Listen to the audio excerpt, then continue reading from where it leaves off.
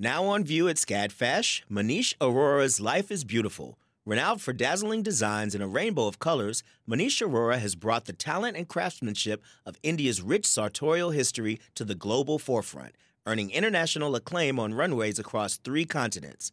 Designing in India since the 1990s, Aurora's glittering garments celebrate extravagant expressions of self through varied materials, techniques, and silhouettes in a triumphant union of Western and Eastern aesthetics adapted to today's multicultural society with a touch of humor. Find out more at scadfash.org. Support for WABE comes from 100 Miles, a nonprofit committed to preserving Georgia's 100-mile coast. Protecting this critical coastal ecosystem takes all of us. Watch the stories of the innovators and future leaders who help keep our coast flowing at OurGeorgiaCoast.org.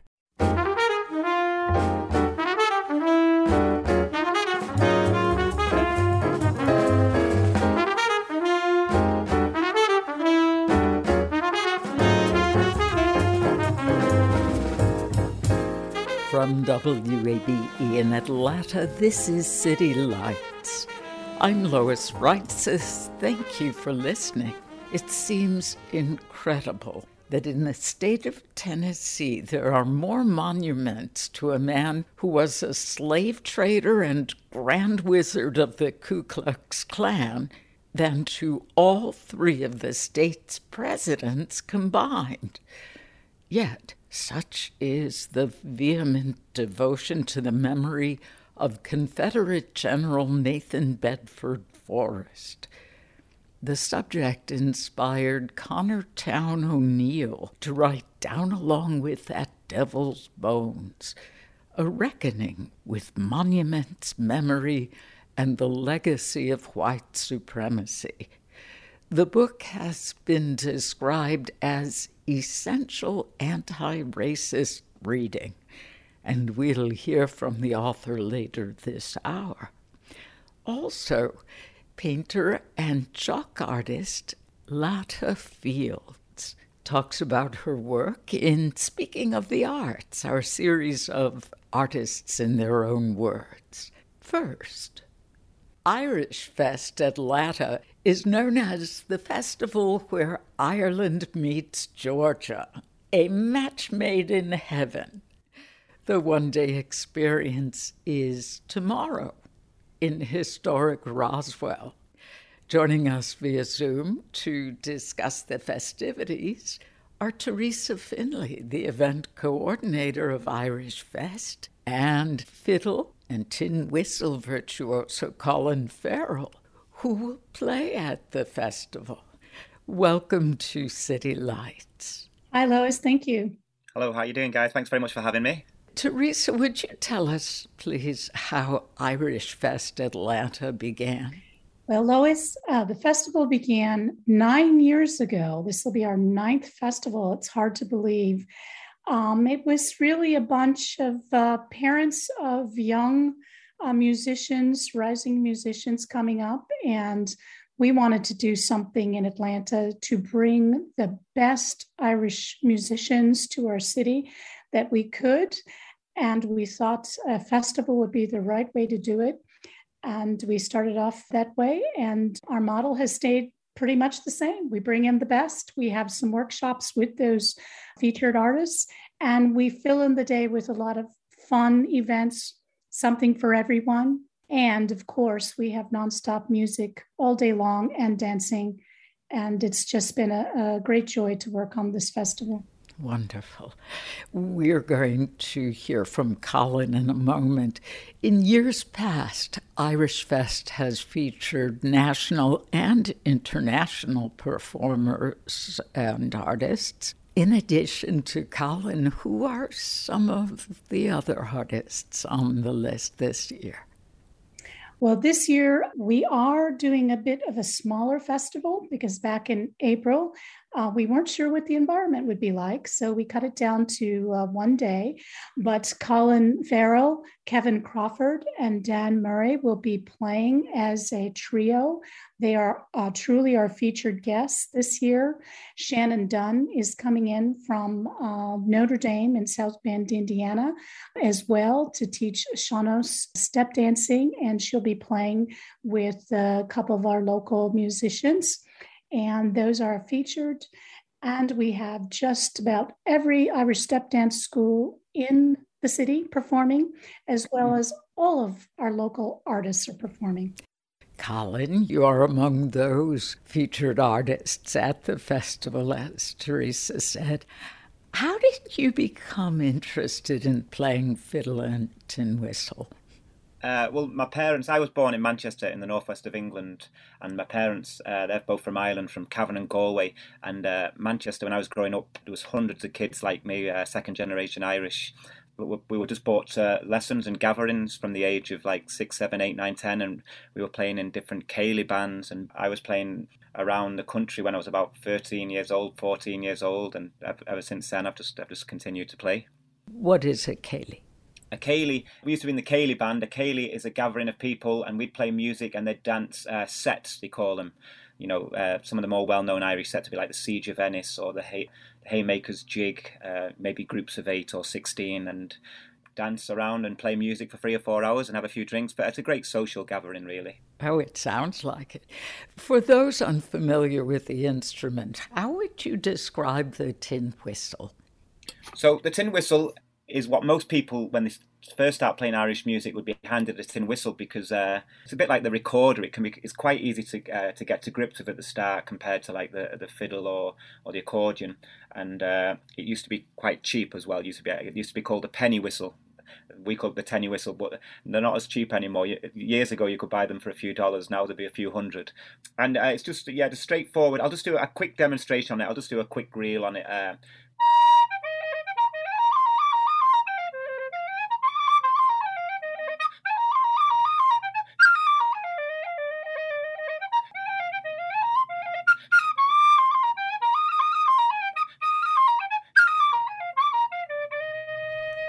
How can you not dance to that? It's irresistible. Yeah, so that was in the key of B flat as well. A lot of whistles, I play in a group called Lunacy, and they have a signature sound with the whistles where they use a low whistle, which is a bit deeper sound. But so the one I played was a B flat. But yeah, there's different keys and all that. But it's a nice instrument to start off when you first start playing Irish music. So, preparing for this interview, I came across a video series you and a friend did called Colin Farrell's Tune a Day 2020. Yeah. On day 326, you both wrote the song Heidi's Dream for your sweet dog, Heidi. What inspired you to create that series? Well, I've always enjoyed writing music. Any spare time, if I've ever picked the fiddle up, there's hundreds and thousands of amazing tunes written already. But for some reason, I love to write music. And I remember I was touring 2 years ago at Christmas with a band, and I just said one day I might write a tune a day next year, because a lot of people have done the tune a day thing, but most people have done it where it's with tunes that have been composed already. I decided to write a tune every day of the year, and everyone laughed, and then that gave me the motivation to give it a go, and so I got through it anyway. So I had probably 100 tunes already. So if there was ever a day I picked up my instrument and it didn't come to me straight away, I'd use one of them. I didn't want I hate forcing a tune. If you're composing something, it'll either come straight away or it won't. I don't like to force something. So usually most of the tunes I wrote came in like 5 or 10 minutes.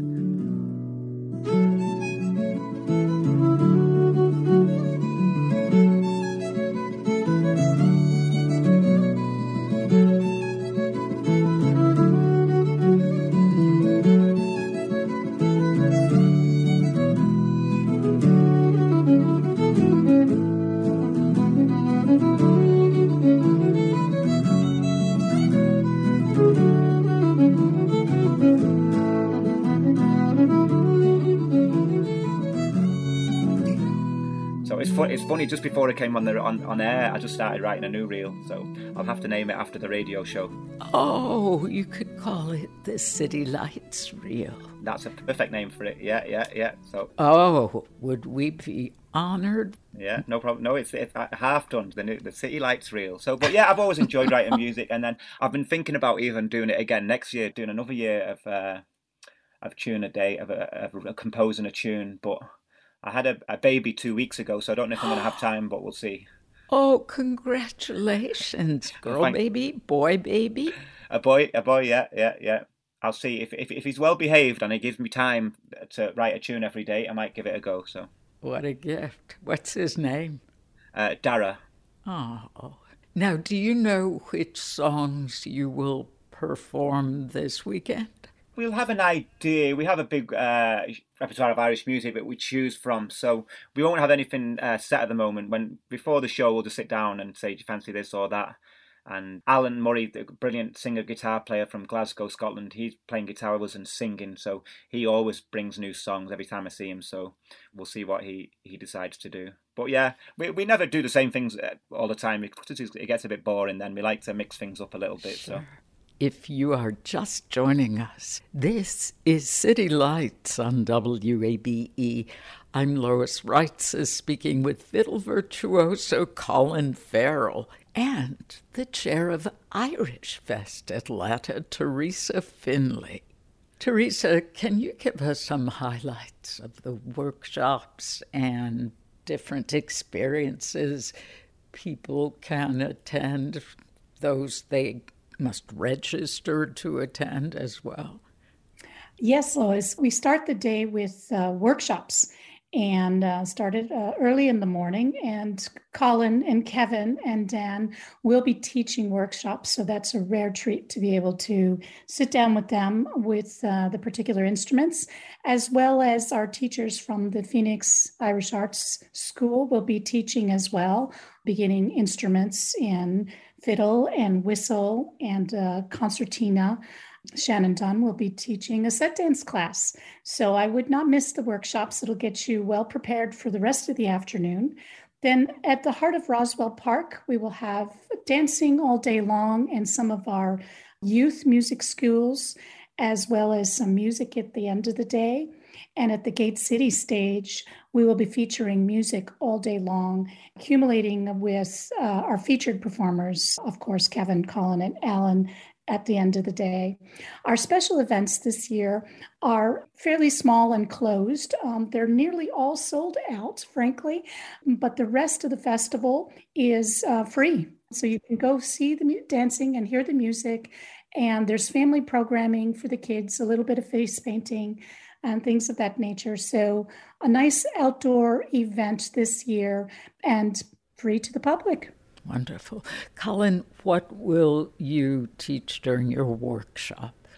I never go really prepared with. I just wait to hear everyone. I get everyone to play a few tunes, and if I try and at the start work with them individually as quick as I can, just to point out certain things that they could improve, certain phrasing, or I just look at phrasing. The rhythm of Irish music is the most important thing to me.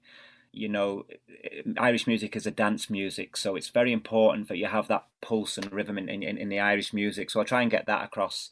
You can know 1,000 Irish tunes, but if you play one well, it's better than playing 100 badly. So it's nice to just point out a few things, and I'll teach a couple of tunes, but that's not the main thing because, like I said, you can learn tunes anywhere off YouTube or off anyone. It's mainly about technique and phrasing and stuff, and people usually pick it up quite quickly as well. So, Teresa, I saw there's going to be an online fundraising auction.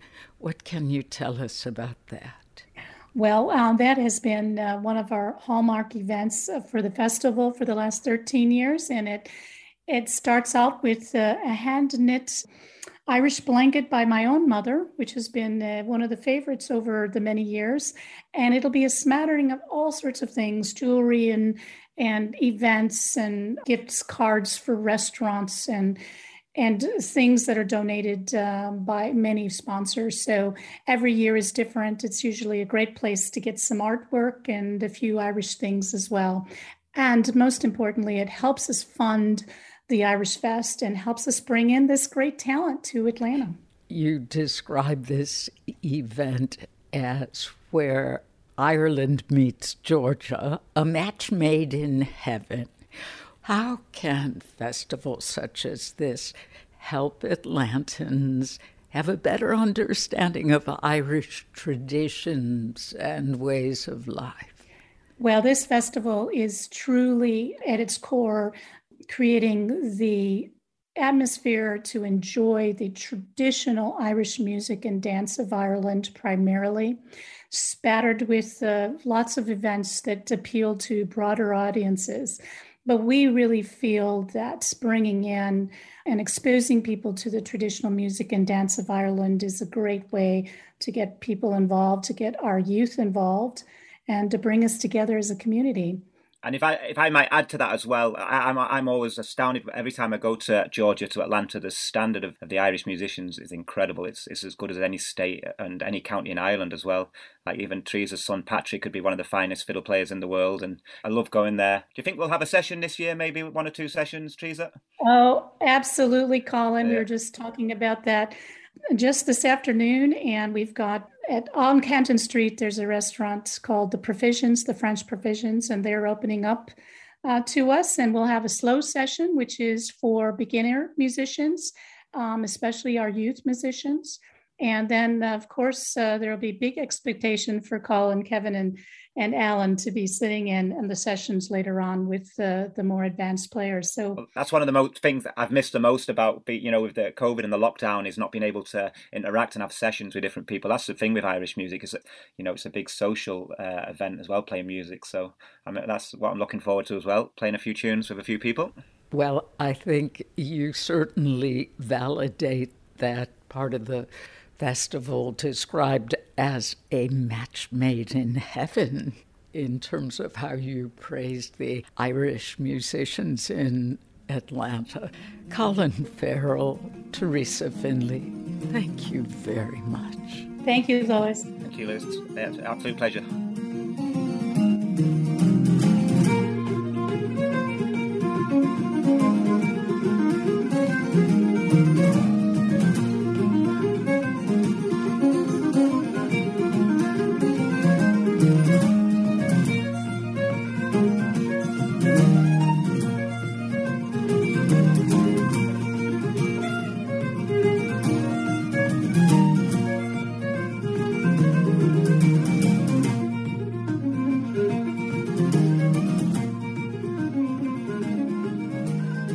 Teresa Finley, event coordinator and chair of Irish Fest.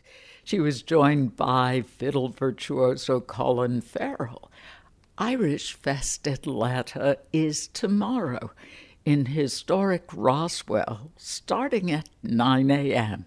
More information about the events, workshops, and performances is on our website, wabe.org/citylights.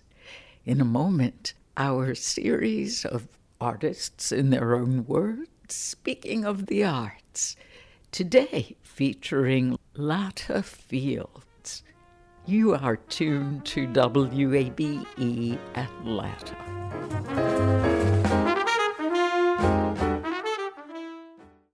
The field of mental health counseling is growing rapidly, and Richmont Graduate University can equip you with everything you need as a licensed professional counselor while integrating your faith into your clinical practice. Programs are offered in Atlanta, Chattanooga, and online. Apply today at richmont.edu. That's richmont.edu. You love free, and at Ameris Bank, so do we. That's why we're proud to offer worry-free, hassle-free Ameris Bank free checking. Manage your money your way with convenient access to digital, mobile, and telephone banking, all with no monthly service fee or minimum balance requirements. At Ameris Bank, we're with you. For more information or to open an account, visit our local bankers in person or online at amerisbank.com/free checking. Other fees such as overdraft fees may apply. Ameris Bank, member FDIC, equal housing lender.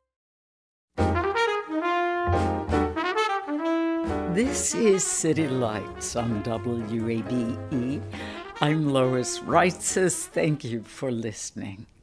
It's time now for our segment, Speaking of the Arts, where we hear some of Atlanta's creative artists in their own words. Hello, my name is Latta Fields. I'm from India. I was born and raised there. I came to the United States in 2000 and I have been living here since.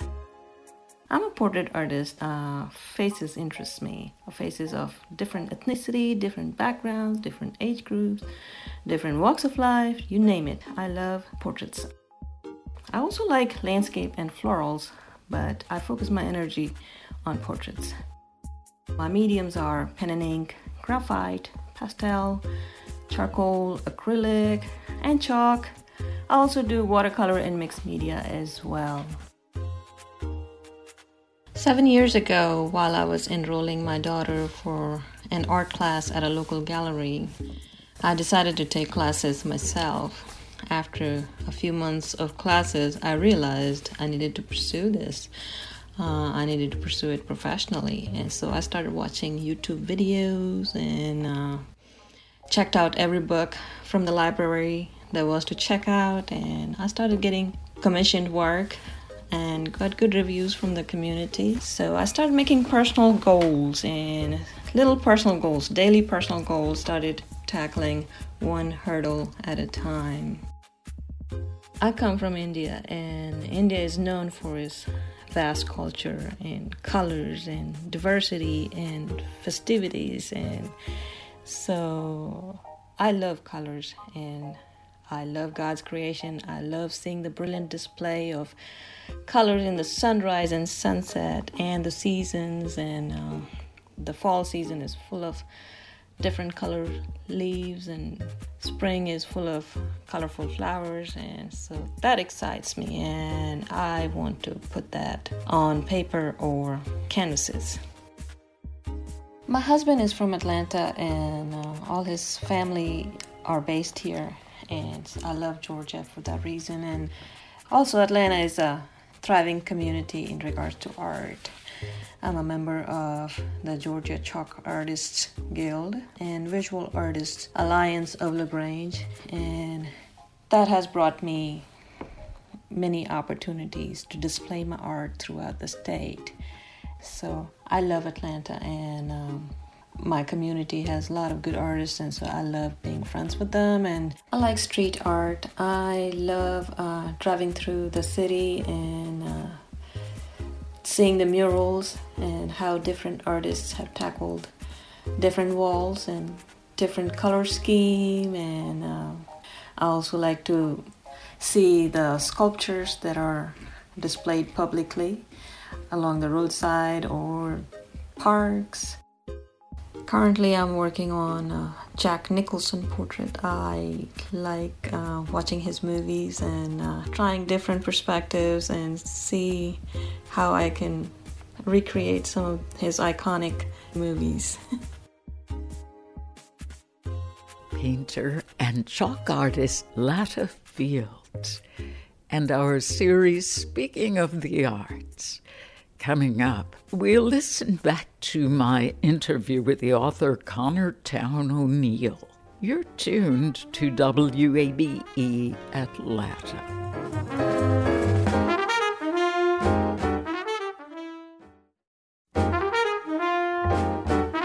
This is City Lights on WABE. I'm Lois Reitzes. Great to have you along. It seems incredible that in the state of Tennessee, there are more monuments to a man who was a slave trader and grand wizard of the Ku Klux Klan than to all three of the state's presidents combined. Yet, such is the vehement devotion to the memory of Confederate General Nathan Bedford Forrest. The subject inspired a book by Connor Town O'Neill, Down Along with That Devil's Bones, a reckoning with monuments, memory, and the legacy of white supremacy. It's been described as essential anti-racist reading. When O'Neill joined me via Zoom last year, he began by detailing the experience that led him to write the book. Of all things, it was a search for free parking that sent me down this rabbit hole about Nathan Bedford Forrest and his monuments. So in March of 2015, I was in Selma, Alabama, covering the 50th anniversary of Bloody Sunday, which was the attack in 1965 by Alabama law enforcement on nonviolent demonstrators at the foot of the Edmund Pettus Bridge there in Selma, the late John Lewis among them. And 50 years later, President Obama was in town to give a speech and to cross over the bridge in remembrance. And along with him, some 40,000 other people showed up. So by the time I got to town, and Selma's a pretty small city, so by the time I got there, the downtown streets were packed. People were flooding over the sidewalks. And so I figured, maybe I can find an out-of-the-way place to leave my car in the cemetery that's just a couple of blocks from downtown. And Selma, like a lot of southern towns, has this, really old South-feeling cemetery, mausoleums, Spanish moss, the whole deal. So I pull in and it has its own system of roads there. And as I'm driving through, I see these signs that say Confederate Memorial Circle closed, no trespassing. And that really piqued my interest. That's sort of catnip for a reporter. So I just kind of wander over and start talking to the people who were there and come to realize that this group that owns this plot in the cemetery, the Friends of Forest, they call themselves, had spent really the better part of the last 2 decades fighting about this statue of Nathan Bedford Forrest that they had put up. The juxtaposition, the dissonance of this encounter with the neo-Confederate group on a day of a major civil rights anniversary, it almost gave me whiplash and raised a bunch of questions about who Forrest was, what it meant to put up a statue of him in 2015, and what the persistent legacy of the Civil War was some 150 years later. And so I went down this rabbit hole about Forrest and his monuments. And just a couple months later, Dylann Roof murders 9 parishioners of Emmanuel AME Church in Charleston. And soon after he's apprehended, photos from his blog circulate online. And it became clear that almost as a way to sort of steel himself for this act of terrorism that he would commit, he took a sightseeing tour around South Carolina, visiting slave memorials, plantations, Civil War sites. And so in the aftermath of the Charleston 9 murders, this real referendum on Confederate symbols breaks out. Bree Newsom scales the flagpole of the South Carolina Capitol to remove the Confederate flag there. And, all across the South, campaigns break out to protest names of schools, the use of the Confederate flag, and of course, Confederate monuments. And so as those campaigns started up, because of this encounter that I had had with the Friends of Forrest just a few months earlier, I decided that I was going to follow some of these stories and follow the ones aimed at monuments of Forrest in particular. So that's been, every working day for the last 5 years have been, running down leads and following stories that I found from this, chance encounter in a cemetery while I was looking for free parking. I like how you describe that as catnip for a reporter.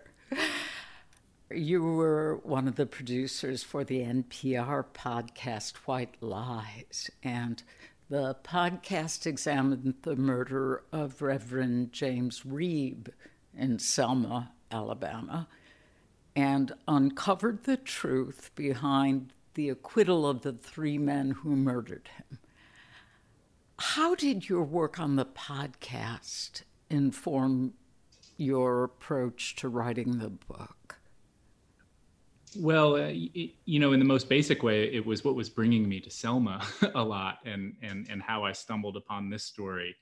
When I met this neo-Confederate group in the cemetery, they handed me a stack of Confederate propaganda that included a letter outlining the conspiracy theory about how essentially the civil rights movement had killed James Reeb, and we spent a lot of time in the podcast.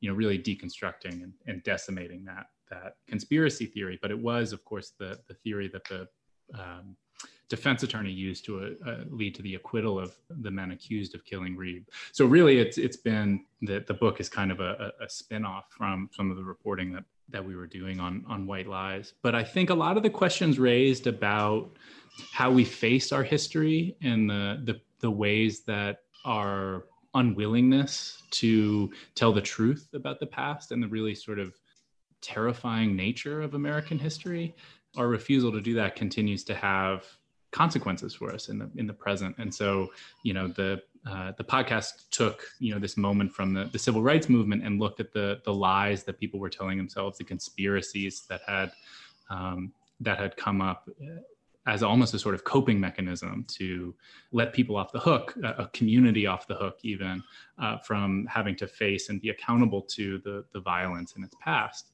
and the violence committed in order to try and maintain a society based on this racial hierarchy. In a lot of ways, the book looks at a lot of the same questions. It just sort of moves them back 100 years. So instead of looking at a moment or a figure from the civil rights movement, this is looking at a figure from the Civil War, but it's asking a lot of those same questions. Why we aren't telling the truth about who Forrest was and what his legacy represents. This is a man who, like you say, was a slave trader, an accused war criminal during the war, the first Grand Wizard of the Klan after the war, operated a convict leasing plantation, a system that's known as slavery by another name. So in sort of every phase of his life, he was committed to upholding this racial hierarchy and to benefit from that materially. And yet, like you say, the South is flooded with monuments of him trying to honor him. And to sidestep the thornier questions about what it means to remember him, and to not just remember him, but to honor him in the present. You mentioned the word deconstruct, and I'm not trying to get into any literary theory here, but that came to my mind in the portion of the book where you cite Derek Alderman, a professor of cultural geography at the University of Tennessee, saying that the monuments were built for the purposes of communicating who mattered in Southern society and who mattered within American society. You can think of them as monuments to the power of the people who erect them, rather than as solely of the person depicted. This is striking, Connor. Would you elaborate on how monuments are as much, if not more, for the living than the dead? Yeah, absolutely. Yeah, I think it's important. We can sometimes get so habituated to them.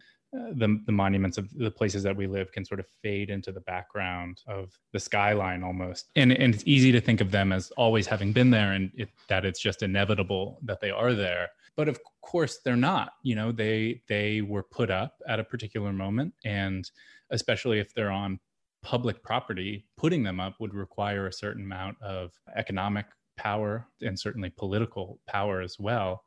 I mean, obviously they seek to remember someone from the past, but you can't just put up a monument, right? It does require some exertion of power. And in exerting that power, you're deciding for a town, a city, a state, a university, who's worthy of being remembered in the moment that you're remembering them.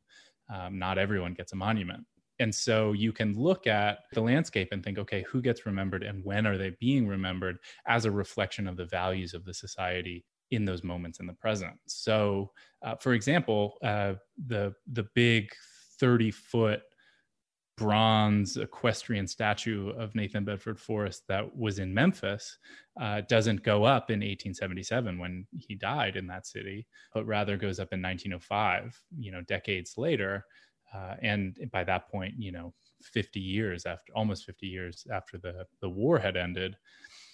And that moment matters. And it's not a coincidence that it goes up in that moment. That's a moment, that same year, Memphis segregates its streetcars. And it's in the aftermath of Ida B. Wells's groundbreaking reporting on racial terror lynchings that were taking place in Memphis the previous decade. So they're about the Civil War, and they seek to honor this general from the Civil War, but they're also responding to the particular moment that they're going up just as much. And they're a reflection of the powerful men, the powerful white men in Memphis in 1905 who wanted that statue to go up. And of course, made no secret about it when they dedicated the statue. One of the state senators who spoke at that statue's dedication said that, Forrest will fight for us and as long as there's a drop of Anglo-Saxon blood. So they were really making it clear the sort of racial overtones of this statue. It wasn't just about, remembering the Civil War. No, and indeed, you make the point clearly that the majority of Confederate statues were built in the Jim Crow era between the 1890s and the 1950s. Something that occurred to me while reading that was the fact that there is no counterpart for these Confederate monuments in Germany or in South Africa. There certainly has been a rise of populism throughout Europe. There has been a far right that's taken hold in Germany and other Western European countries. There are no monuments to Eichmann or any of the SS, the Nazi commanders. There aren't even, to my knowledge, World War II generals who have statues in Germany. Why does our country allow this? I think because the unwillingness to see Reconstruction through. So, of course, these Confederate monuments are monuments to the losers of the war, but in an ideological sense, the South didn't really lose the Civil War. They lost the military conflict, but ideologically, it's harder to argue that the South really lost. So, you're right. If you look at losers, don't get to put up statues, but in this case, they did, and I think that's because in the aftermath of the Civil War during Reconstruction, there was this fleeting, about a decade of time in which the country was really grappling with the consequences of the war, and asking the question that had made the war, come, which was, if a settler enslaved society could transform itself into a multiracial democracy. And so you see in Reconstruction's efforts toward really making that happen, the 13th, 14th, 15th Amendments, vesting the formerly enslaved with equal protection under the law, political rights, voting rights. And yet that's short-lived, and it's short-lived in large part because of forces like the Ku Klux Klan, which Forrest was the grand wizard of, the first grand wizard of, really undermining those efforts. And by 1877, with the brokered election, the North and the South are really ready to sort of pack up shop on this effort to really transform the country into that multiracial democracy, and instead allow the former Confederates to return to power and to re-implement policies that protect the racial hierarchy as it existed before the war. So you have things like convict leasing, sharecropping, poll taxes, other ways of voter disenfranchisement. And it's at that moment, once the former Confederates have returned to power, these statues start going up. They start having the political capital to put up statues to their heroes. So the Confederates lost the military conflict. They surrender at Appomattox, but ideologically speaking, the Confederacy has had a much longer tail, and the Confederate statues that we're still dealing with are a reflection of that. Just as so many of the inequities that we have in this country are part of that long tail of the Confederacy. What did you learn in all of this research that doesn't surprise you about why there's this clinging to a memory of terror? I think we cling to these monuments and the attitudes reflected in them because they don't want to hold us accountable. The Confederate monuments, I think, in a way, reflect an attitude toward the past that we only have to think about the past in ways that flatter us or in ways that reflect positively on us. So, if you ask people why they want a statue of Forrest to stay up, they say, well, because he was a great military commander, or because he was a self-made man. And the sort of magical thinking required to only think about Forrest in those terms, I think is really seductive. And I think is, in one way or another, seductive for lots of people, regardless of their feelings about Forrest specifically. Because I think we've inherited a drastically unequal, violent, in a lot of ways, sort of morally bankrupt society. And thinking about the past, thinking about the ways that the system of slavery was physical and spiritual torture, and essentially built the modern economy, enriched people in the North as well as the South, how the lie that people in the North and the South were telling to justify that system, that the enslaved people were inherently inferior. That lie, of course, is going to persist long after emancipation. Looking at all of the policies throughout the years that have continued that racial hierarchy and meant to protect the racial hierarchy, from the Homestead Act to who's included or left out of the Social Security Act, who gets FHA loans, who's eligible for the GI Bill, who is the target of predatory lending in the lead up to the 2008 financial crisis. There's a long-lasting injury that is a result of this lie that we've told ourselves about white supremacy and Black inferiority. And so if you look at the past and see that we should be held accountable to that past, then we need to change.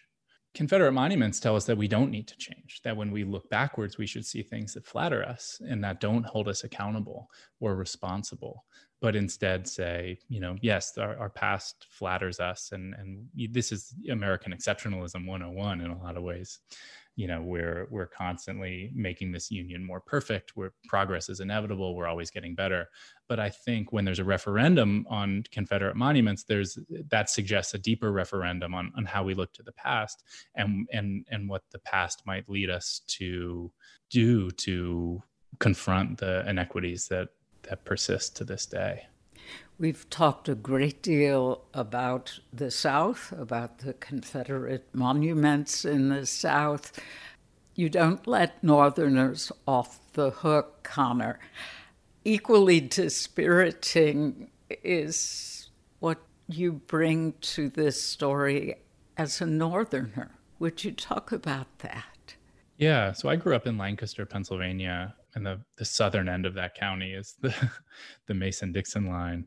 And I think that line we think about in a really convenient way in the North. The sort of received wisdom is that, we're in the North, and race, insofar as it's still a problem in America, is just a problem in people's hearts, and mostly is just a problem down there. And the Civil War, that's, we're affiliated with the Union Army, the great emancipators. So by extension, then, of course, racism and the Confederacy, all of that is tied together. And that's stuff for down there. The great writer Robert Penn Warren called it the treasury of virtue, sort of disdainfully describing the Northerners' attitude that they're sort of unimpeachable and that they don't have this history of the war doesn't have anything to do with them. And I certainly felt that growing up. That's, again, really convenient, but it's just not true. If you look at the ways that Northerners were heavily and deeply invested in the slave system, were making massive profits from it, developing all of these sorts of financial instruments to make even more profit from it. I mean, the great historian Edward Baptist documents this in incredibly and devastating detail, and The Half Has Never Been Told. I mean, reading that book, I think, really opened up my eyes to see that the deep financial stake that the North had in this slave system. We really flatter ourselves by thinking that, just because we can claim the Union Army, that we can somehow be exempt from the legacy of slavery. We really can't. And of course, looking at an even deeper history that my family likes to think about in really positive terms.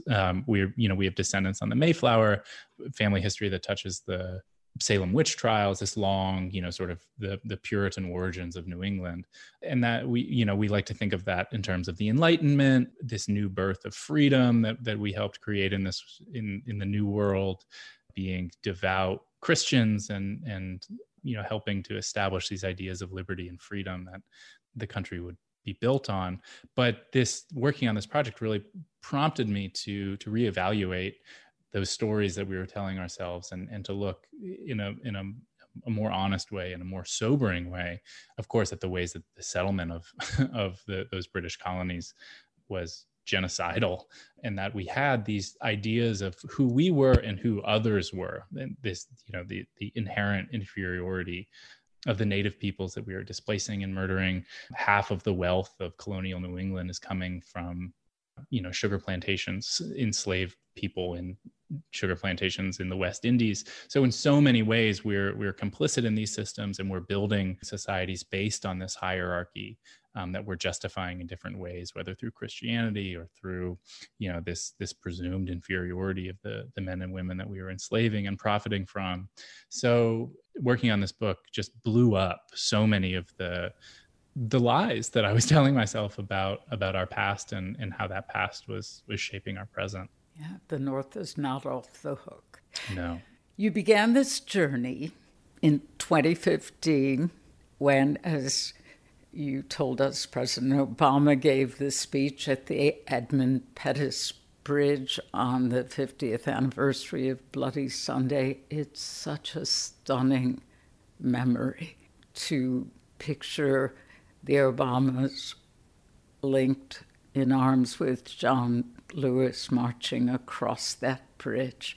5 years later now, does the book have new meaning for you or added layers for you in the events of this year, other than the birth of your darling daughter? Yeah, I mean, I think, of course, after a summer of monuments coming down, I wish that I could still be writing. They had to really pry the book out of my hands to send it to the printers during the last sweep of copy editing. I was still trying to write new chapters. Yeah, I mean, I think in some ways it added to the poignancy and the power of the images that we've seen in different cities of these monuments coming down, especially the ones that in which they were taken down just as a sort of organic expression of the will of the people. In a lot of cities, people are done asking to take these monuments down and are just going out, with chains tied to the back of pickup trucks, with flamethrowers, with tire irons, with paint, with sledgehammers, and just doing it themselves. And I think that's really powerful as an expression of a collective will that has just lost any sort of patience with this process. A lot of the stories that I followed for the book involved activists trying to proceed as the way allows and, wanting to work through the channels, whether that's city council, state governments, university administrators, to sort of appeal to the morality of these institutions and get them to see the horrific and violent history that these statues represent, and to ask them, in good conscience to take them down. But in so many cases were refused. And so I think one of the things we see this summer is just a feeling like we're done asking and they're coming down, and understanding that those removals in the context of just a sort of a revolutionary gesture rather than just a sort of bureaucratic gesture, I think has been really powerful to see. You mentioned the speech that President Obama gave at the foot of the Edmund Pettus Bridge on the day that really kicked off the story that this book tells. And I think that this year has been a really good reminder that progress is not inevitable. I think some people a lot of white people too, I think, if I can generalize, like to think about the civil rights history as race used to be a problem. Brave men like Martin Luther King stood up and marched and, solved it. And it doesn't really have much to do with us. And of course, the bridge in Selma, the metaphorical meaning of that bridge, crossing over, progress fulfilled, I think is really tempting. But we constantly have to fight for it. And any gains that we make, any progress we get, any policies that can address the sorts of inequities that we have in this country are we need to fight for tooth and nail, and won't come because it's predestined to come, but it comes because people were willing to fight for it. That was certainly true in the case of the movement in Selma. I don't think anyone thought it was inevitable that they would secure voting rights during those demonstrations, but they were willing to, as John Lewis was willing to get his skull fractured to fight for that. And I think that we can take lessons from that moment, but one of them shouldn't be that progress is inevitable, that it's a constant fight. So, regardless of the outcome of the election in a couple of weeks, we've got our work cut out for us in terms of the fights that lay ahead. Or as you eloquently express at the end of the book, simply knowing our history cannot redeem us, cannot, as they say in Selma, get us to the beyond. That's right. Yeah. That line comes from a slogan in Selma, from Civil War to civil rights and beyond. And as one of the activists who was protesting the Forrest statue in Selma pointed out to me, we haven't gotten to the beyond yet. And those are the sorts of fights that we've still got to dig in for. Author Connor Towne O'Neill. More information about his book, Down Along with That Devil's Bones, A Reckoning with Monuments, Memory, and the Legacy of White Supremacy, is available on our website, wabe.org/citylights. You've been listening to City Lights, our daily exploration of arts and culture. Monday at 11 a.m., The Road I Call Home, Portraits and Stories of the Homeless, on view at the Marietta Cobb Museum of Art. Plus, the Atlanta Magic Theater's Peter Morrison. If you missed part of today's show, you can catch up on our website, wabe.org/citylights.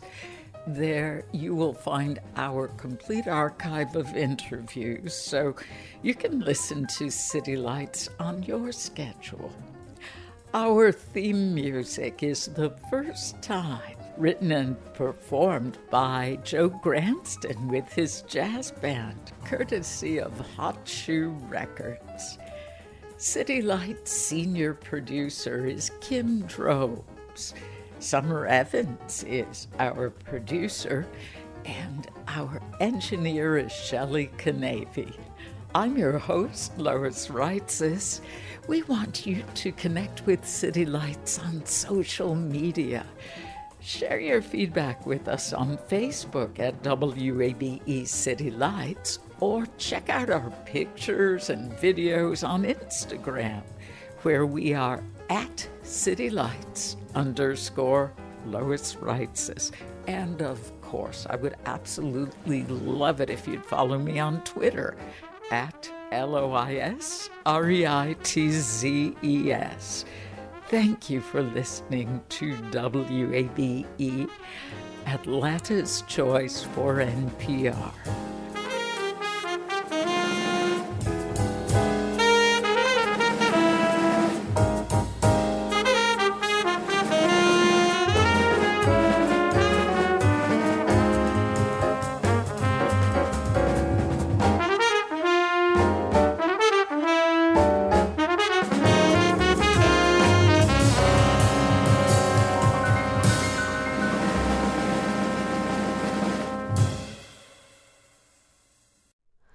Hi, it's Terry Gross, the host of Fresh Air.